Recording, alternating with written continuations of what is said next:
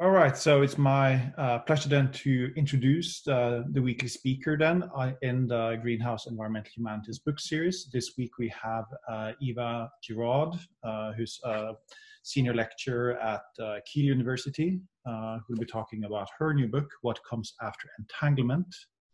We have a copy of here. I will just leave the floor over to you. Okay, thank you very much. Just shout if I'm not close enough to my microphone. So I said that I was going to try and share the screen for some of this, just because I've got a few images like piles of books and different bits of theory I've engaged with, etc. And I have to apologise I see Angela Cassidy's there, and she's probably seen this pile of books being used incessantly at different kind of conference events. So sorry in advance, and sorry to anyone else who's sat in a presentation I've done over the past year and has seen this particular image. But I just wanted to kind of show you the types of work that I've been engaging with, and I suppose that it's the context that I was trying to write this book in. So I'm just going to move to my PowerPoint here. Ooh. I'm going to start by just apologising and homogenising this really rich body of work, but for the sake of kind of brevity, I think I need to just offer a bit of a summary of the context I was trying to work in. So I was trying to kind of engage with, but also try to sort of, I suppose it was a with and against situation where there's all of this really important theoretical work that I love and I think is really important. But over the past few years, I've been noticing a few kind of tensions with some of the claims made by this body of work, or some of these texts anyway, and different instances of activism. And what my book was trying to do was, I suppose, speak to that space between theory and practice that's kind of crudely construed.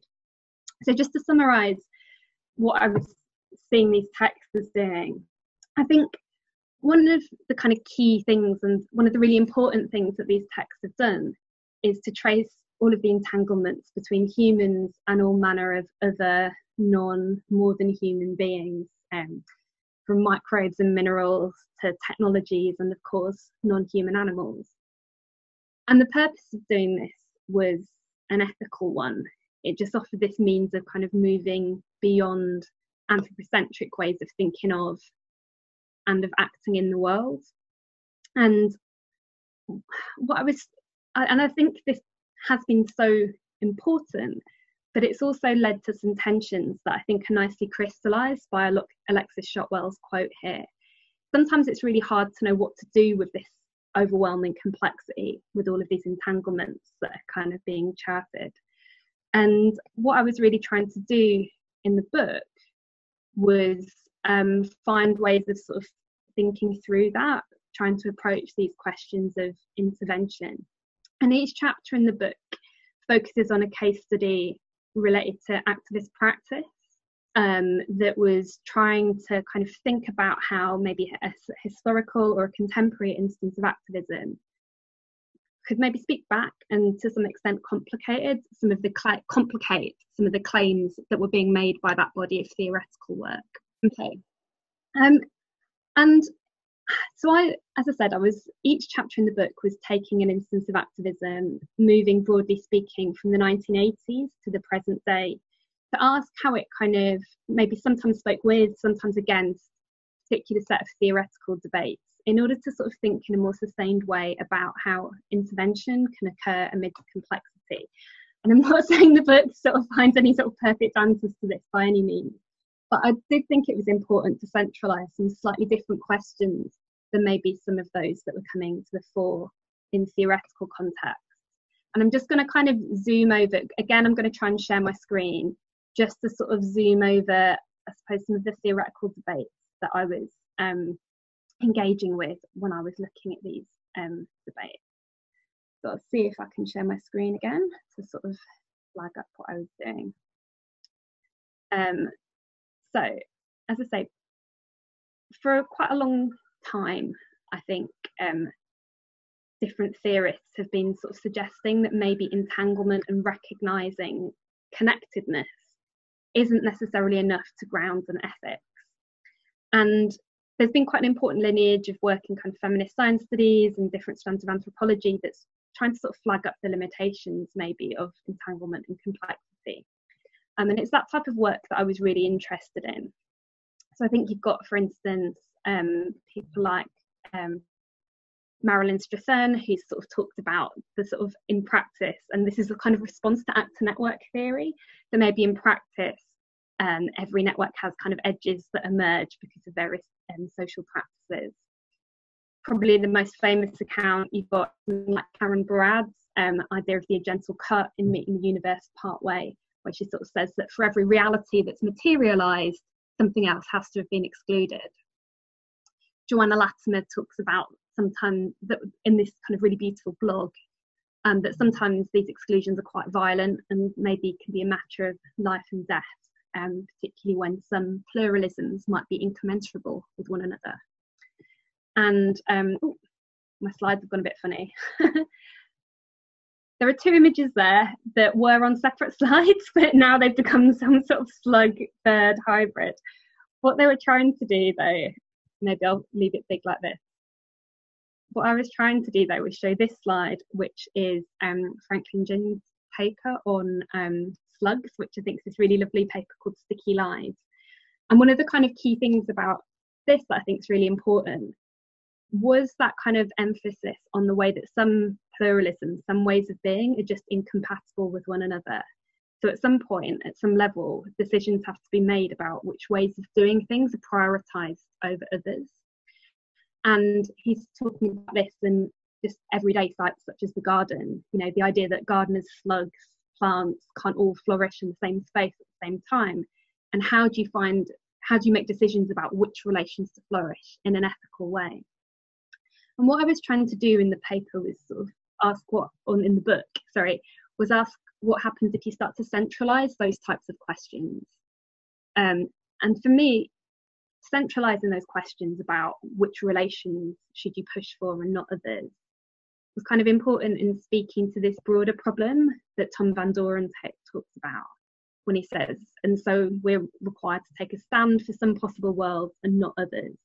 And I think that not there is just really kind of important and needs thinking about a little bit more than maybe is allowed by some accounts of entanglement and complexity. The other thing, incidentally, that I think is important about this quote is the we and who's being invoked by the we here. And obviously there have been some incredibly important critiques in recent years that have sort of unsettled sort of narratives about the we in these types of contexts. And it's these types of questions of how to foster accountability while not universalising the we in these types of invocations that I think is really important, and I was trying to kind of grapple with in the book. So I'll stop sharing now and go back to myself.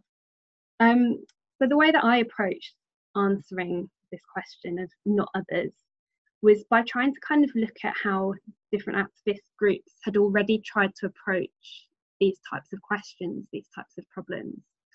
And I think activism can provide all sorts of really interesting insights into sometimes the way that fails, sometimes the way that compromises have to be made. But whatever it does, it kind of shifts the type of questions, I think, that need to be asked in theoretical context. And I just wanted to touch very slightly on the 5th chapter in the book, where I was trying to, which I think kind of crystallises maybe some of the motivations behind writing this book in the first place. So in chapter 5, I was attempting to engage with a sort of set of concerns about laboratory animal ethics, which built on existing work I'd done with Greg Holland. And in particular, a paper that was focused on the emphasis that's been made in research about entanglement and complexity, and that has tried to sort of bring those frameworks to bear in the context of laboratory animals. And one of the things I was particularly, I suppose, worried about in this kind of literature was Donna Haraway's argument that maybe we should shift away from a focus on suffering, because this isn't the decisive question, the one that turns things around in a sort of transformative sense. And instead, there'd been a move to focus on bodily care ethics. and sort of situated response ability in the lab. So instead of kind of regulatory frameworks that are kind of defined in advance, the argument goes, it's also important to maybe think about how to sort of foster response ability on a day-to-day level by being open to sort of being attuned to animals' everyday needs and sort of change practice accordingly. And there was this kind of idea that's emerged and been taken up across lots of laboratory animal literatures, that this is a kind of much more situated, much less totalizing, and much more kind of radically non-anthropocentric form of ethics than maybe large frameworks that are sort of defined in advance. And I can kind of, I suppose one of the things that I was thinking about in my work were the limits of those types of approaches, because they're very kind of oriented around encounters and the present and bodily kind of moments of becoming attuned to sort of a particular non-human animal's behaviour.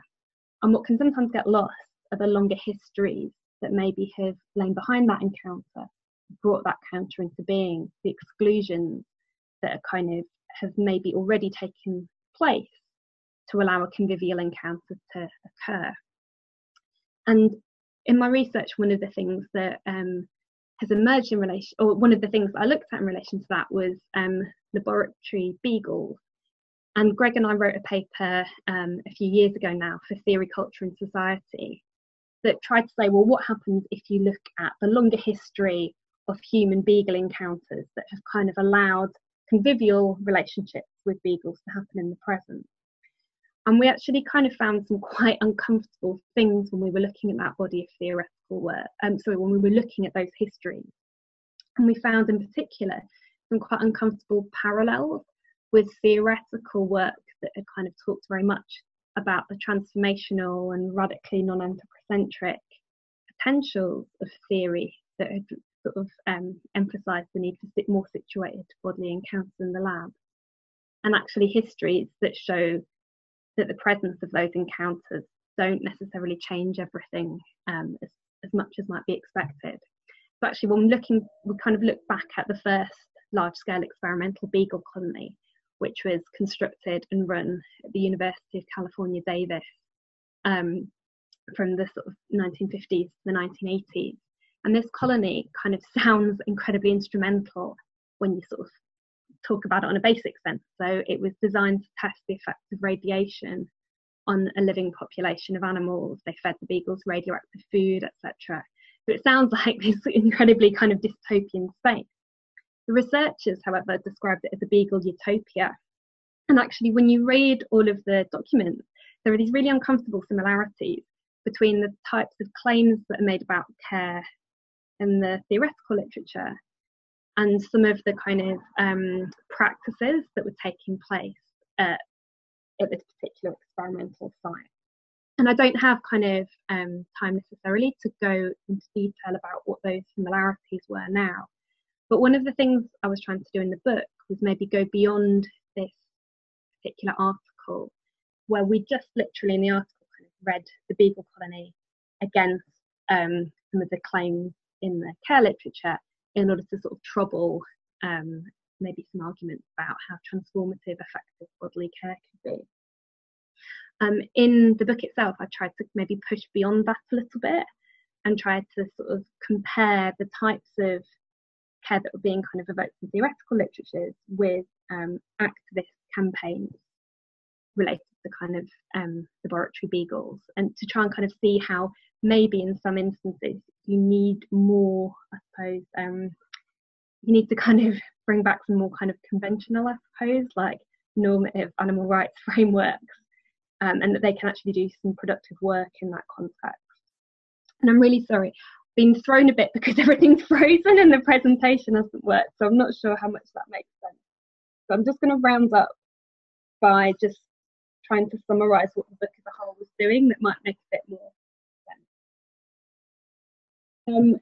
So what I was trying to do in the chapter was, I suppose, push claims that I've made in earlier work, or that I've made in earlier work with Greg about laboratory beagles, a bit further, and ask more sustained questions about what kind of complicating some of the claims in the care literature might make about notions of sort of the need to move beyond responsibility in a straightforward sense and towards responsibility in a Harawaian sense. And I think, what we were, in the context of the Beagle colony, what we were interested in was the way that kind of care had been quite instrumentalized in ways that just kind of allowed business as usual to carry on kind of perpetuating itself in the colony, and basically was designed to sort of redesign the colony space to mould Beagle's behaviour so they were less likely to disrupt experiments in the future. And I was kind of interested in how this maybe offered provocations for care literature that had talked about the radical potentials of bodily care to sort of unsettle anthropocentric assumptions. Because, what does it mean if certain forms of disruption have been excluded in advance of the encounter itself? And in the sort of article when we first wrote it, we didn't necessarily kind of push that line of argument. We just kind of had quite a hand-wavy sort of gesture at the end of it, saying, oh, it's important to know that care in some contexts can be instrumentalized and we need to stay with the trouble. And in the book, what I've tried to do is kind of take these arguments about centralizing, identifying, thinking about the exclusions that have allowed an encounter to take place, and ask, does this trouble in any fundamental sense some of the kind of claims that are being made in theoretical context, and can maybe try and find ways of thinking about identifying and finding ways of being accountable to exclusions be maybe something more central to kind of I suppose the theoretical debates that are unfolding. And I'm really sorry because everything's frozen. I know I did a terrible job explaining that case study, particularly to people who haven't come across it before. But hopefully the start of the talk gave a bit of a sense of what I was trying to do in the book, even if the explanation of the chapter was very jerky and didn't make much sense. But hopefully the first bit did give a bit of a feeling to the book. I'm going to end there. No, that's great, Eva, because I think part of the issue, of course, is that things are entangled and we have to move beyond that, right? So it is complicated. And I don't think we should shy away from just recognizing it's complicated. It's also complicated to talk about it and to try and make sense of it. One of the things that I thought about as taking a look at the book before your talk and then having you talk now about it was about this issue of exclusion and how it can function productively to exclude things from the situation or from the discussion, and how it can also, though, function in a way that makes you look like it's being productive, but it's actually not being productive. And I think at a fundamental level, that's really hard sometimes to tackle as an issue of when is it really being productive and when is it really not by excluding things. And I thought at the end, in reading your conclusion about Extinction Rebellion and that activist strand, and thinking about, well, what gets excluded, who gets excluded, and what gets excluded from that discussion, so therefore is it productive or not, and in what ways, particularly because you had a warning about the fact that sometimes including one set of people or issues can exclude other sets of people or issues, which is, I think, what the problem is with that particular activist strand. So if you can comment on that productivity or not of exclusion. Yeah, I mean, one of the biggest problems, I think, is when, as you say, like the problem is when, I think one of the biggest problems is when something doesn't seem like it's an exclusion. And one of the things that I think is an incredibly important text about this that remains really important is Joe Freeman's Tyranny of Structurelessness, because it just goes back to that need to kind of always recognize that some structures exist and exclusionary norms often reimpose themselves in activist environments that are supposedly structureless, supposedly open to all.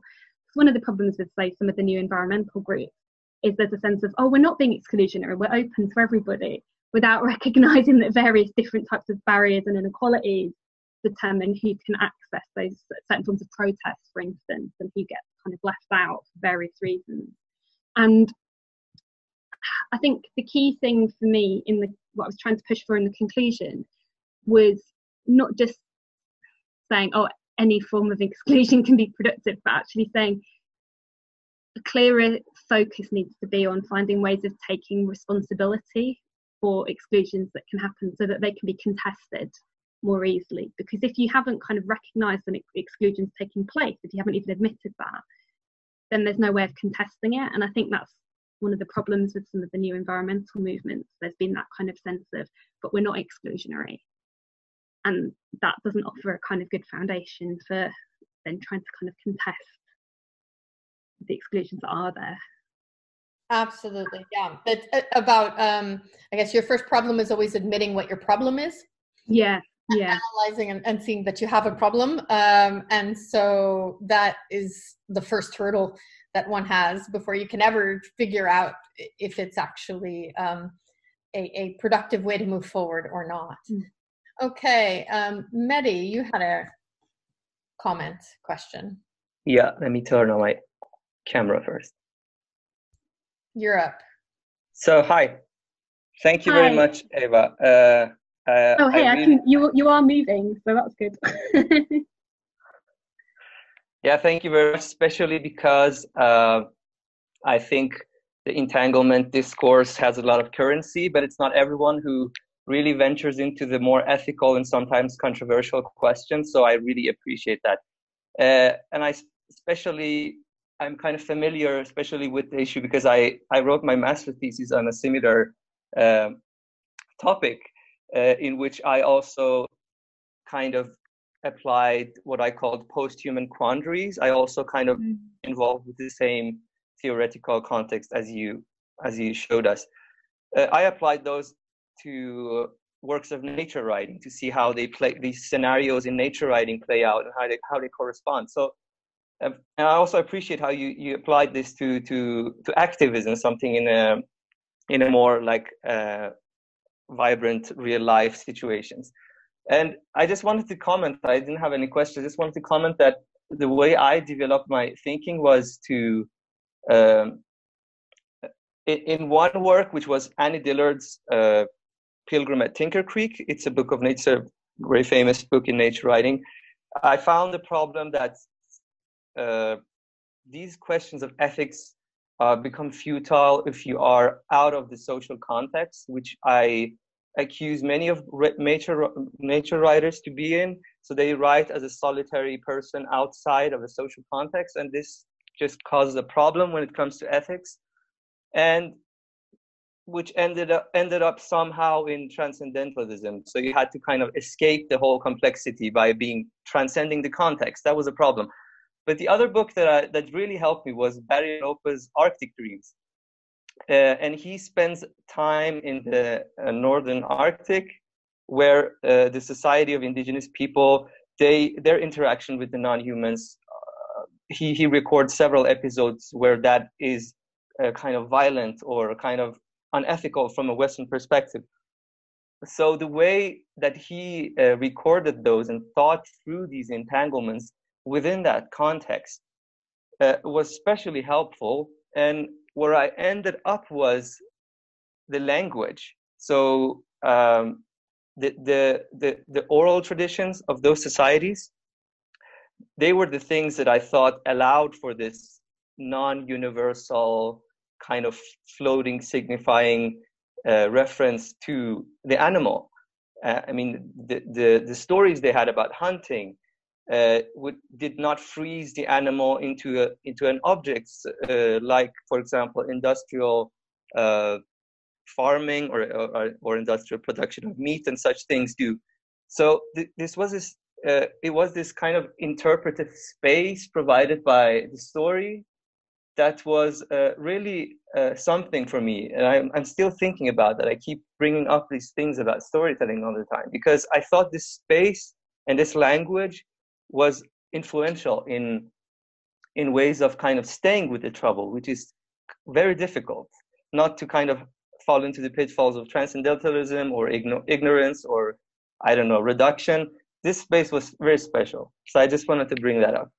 Yeah, I think some of the most important work over the past few years has been with scholars who've been quite critical of posthumanism and the new materialisms in particular, for kind of claiming novelty in the type of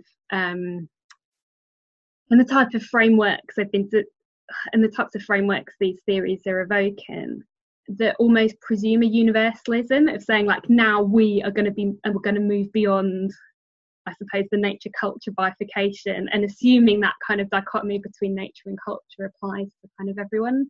So, like, obviously Zoe Todd's work, like King Tolbear, and Juanita Sundberg's decolonising posthumanist geographies, I think have been just really important ways of, I suppose, unsettling some of the really normative claims about the novelty of a sort of entanglement paradigm, and that can inadvertently be universalizing in itself. And I think those works maybe speak to some of the issues you've talked about.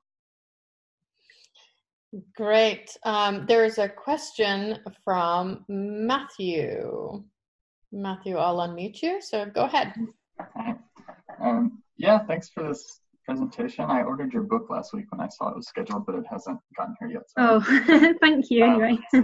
It might be in the book, but I was wondering if you think, is there a difference between the way sort of Karen Barad talks about exclusion and the way sort of environmental activist groups are talking about not excluding people, and do those sort of different ways of thinking about exclusion make a difference? Or yeah. Sorry, I didn't want to cut you off, but did you want to carry on? Or... No, that's all. Yeah. Yeah, I mean, one of the things I feel really frustrated about is, in a sort of shoegazy way, I suppose, is that, like, the exclusion issue kind of came almost at the end of writing the book, and then it changed a load of how I thought about the rest of it. And so I went and revised it all. But I think when I came to the conclusion, one of the things that I really felt I wanted to push further was those two types of exclusion that you talked about. The exclusion can be this kind of problematic thing where you're excluding particular groups of people and you need to kind of contest those forms of exclusion. But Karen Barad means it in a productive sense. She kind of, as you say, is talking about the idea that that any kind of any reality that's materialized excludes another possibility. So it's that kind of it's an ontological claim, but it's also an epistemological one and an ethical one for Barad. All those things are entangled. But I think it's important to try and think a bit more clearly about those two different types of exclusion and the relationship between them. Because when I was thinking back to how, say, activist texts, such as, again, The Tyranny of Structurelessness, might feed into all of this, for me, it showed that sometimes it's really important. I think sometimes in activist groups there's a sort of, or certain types of, like, more sort of liberally activist groups, there's a sort of sense of inclusivity just being about technically allowing everybody to join without attending to the fact that there might be other things that could exclude people, and maybe those structures need to be actively contested in a different way in order to, I suppose, allow more inclusive ways of doing politics to be materialised. So for me, that's kind of the sense of the way different types of exclusion kind of come together, that you need to, in some ways, you need to exclude a particular set of relations in order to be less exclusionary in a sort of generic sense. So you might need to exclude, I suppose, particular kind of hierarchical relations in an activist group in order to sort of overcome forms of exclusion that are marginalising people within that group.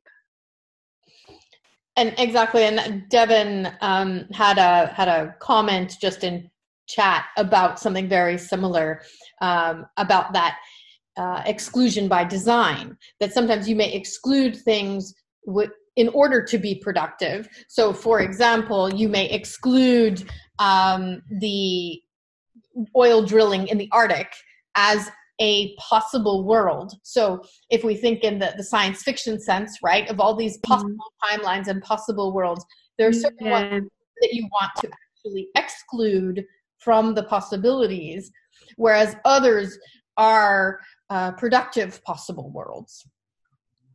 So I think that's something that your book really brings into focus here.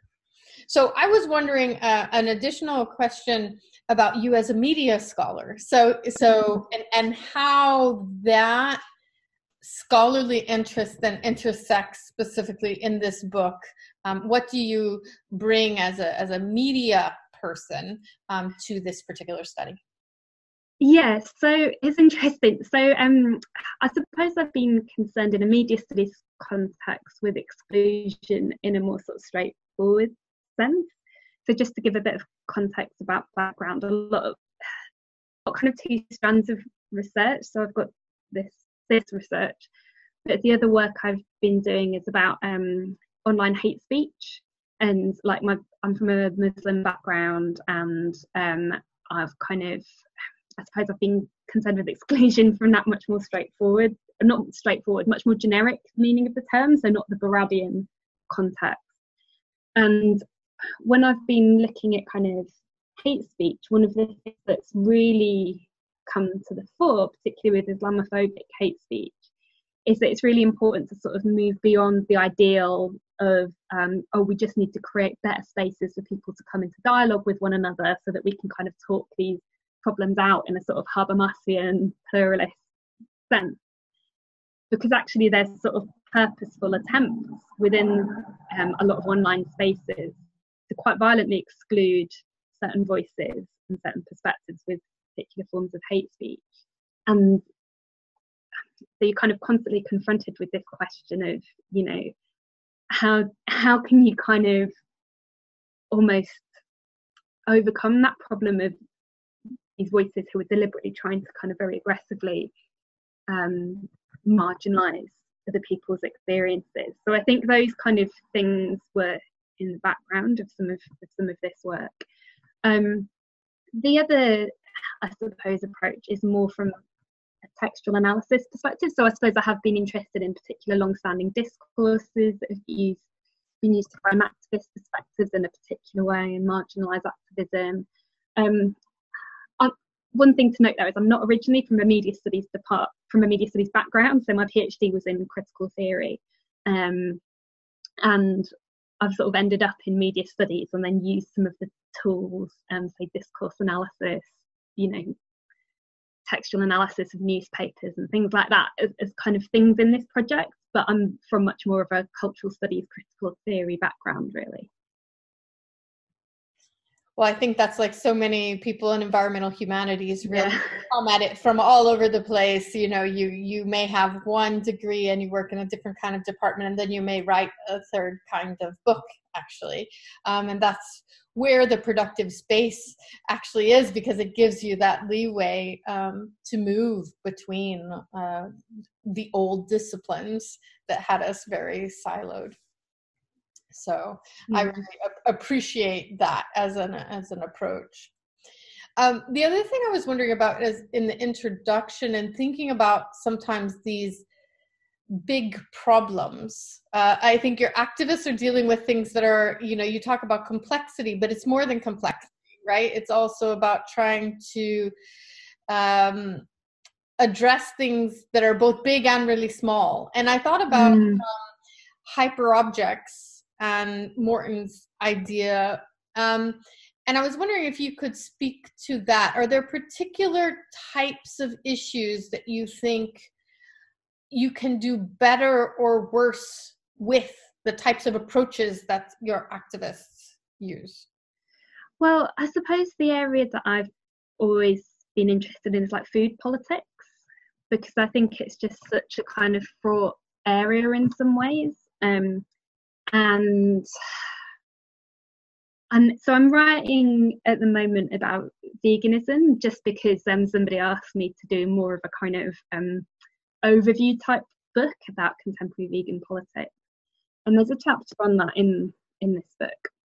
And I feel like sometimes contemporary developments in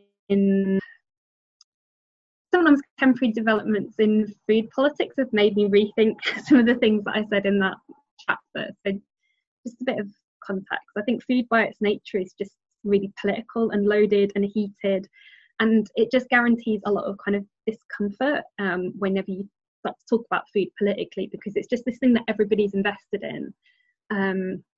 And the examples I was looking at in the book were really, I suppose, grassroots activist responses, and where people were trying to create alternative food infrastructures. And because at the time, like, veganism was quite a kind of marginal concern, I was focused on creating, say, protest camp infrastructures and sort of food activism that was trying to link politics to do with like animal ethics together with other concerns like anti-poverty activism and food waste activism, and thinking about the connections between those issues. And because, as I say, they were developing their own infrastructures, there were these kind of alternative economies emerging around what the activists were doing. Constantly, activists were being really reflexive. They were kind of trying to join the dots between the local and the global in ways that weren't just uncritically universalizing particular values. There was a constant sense of how to create accountability to the types of worlds that were being brought into being through their actions, and a lot of quite deep-rooted reflection, as I say. And I was kind of thinking about, over the past year or so, whether my sort of appraisal of, say, vegan politics, and I am vegan, I hold my hands up, but I was kind of thinking, would my quite positive appraisal in the book be the same today? And I think the kind of object that really comes to mind in thinking about the sort of shifts that has happened is the kind of Greggs sausage roll in the UK, or maybe the kind of plant-based McDonald's burger, or these kind of food objects that are kind of loaded with political and ethical meaning, often quite kind of complicated meanings.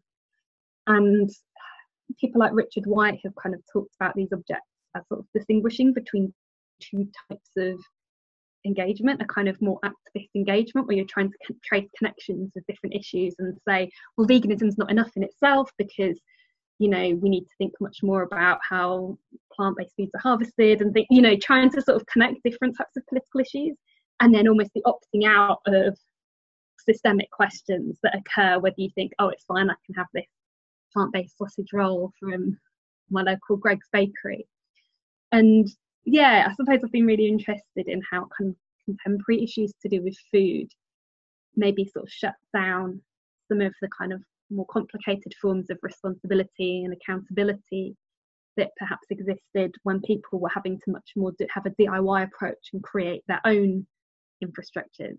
And I've got some great interview quotes related to that, but I haven't got the scope to go into those now.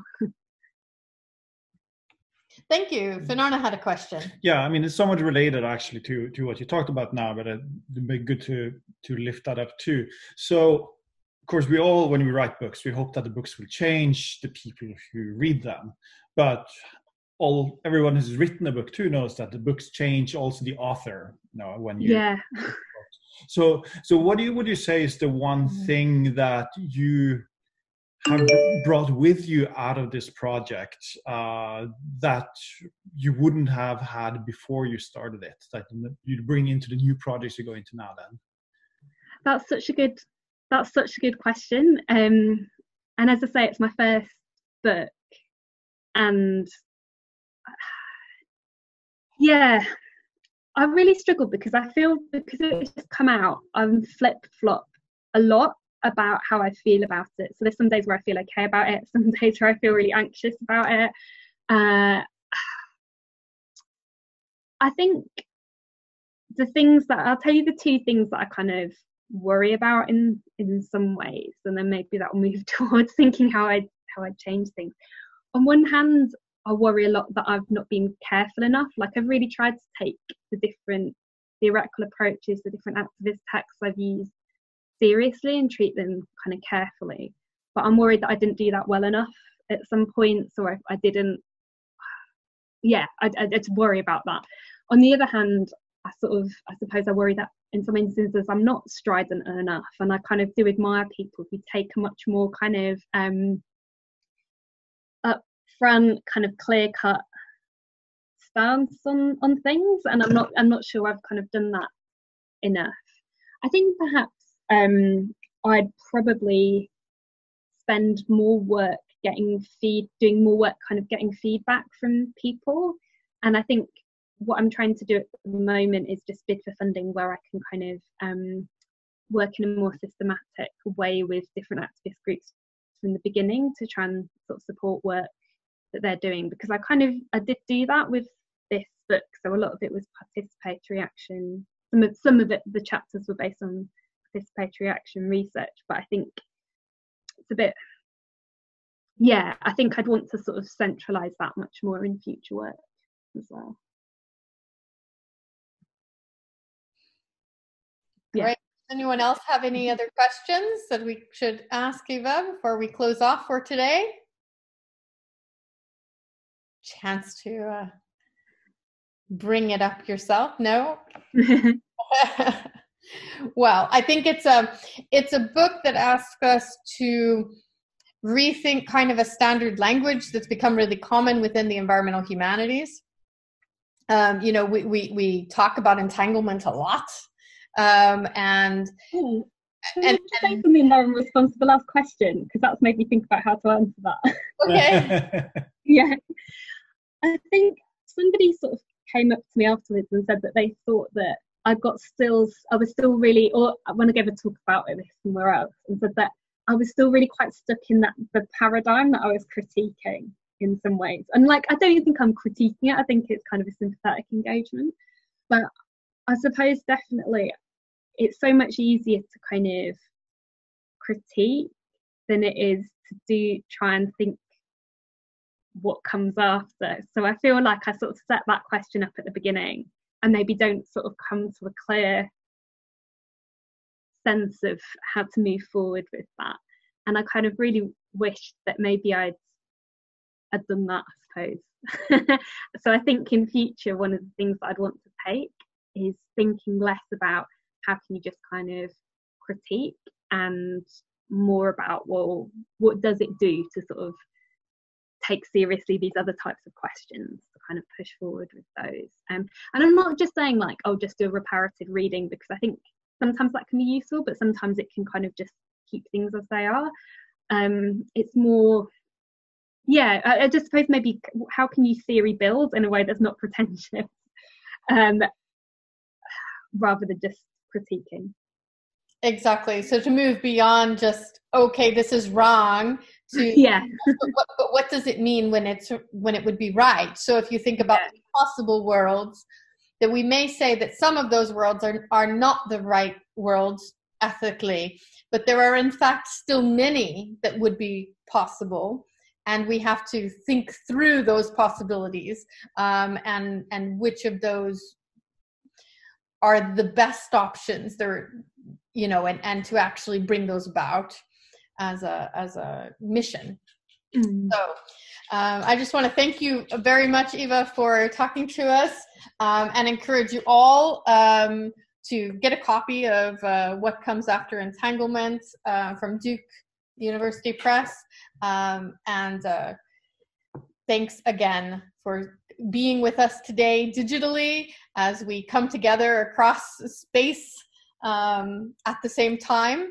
So it's a wonder of technology that we can do this in spite of all of the things being shut down. So thank you all for coming. Thank you, and thank you so much for sort of putting up with the end bit of my kind of discussion of the book, where I kind of got thrown by my technology freezing. But as I say, I really got a lot out of the discussion, and I just wanted to thank everybody for their thoughtful questions, because I did genuinely find them super helpful. So thank you all very much.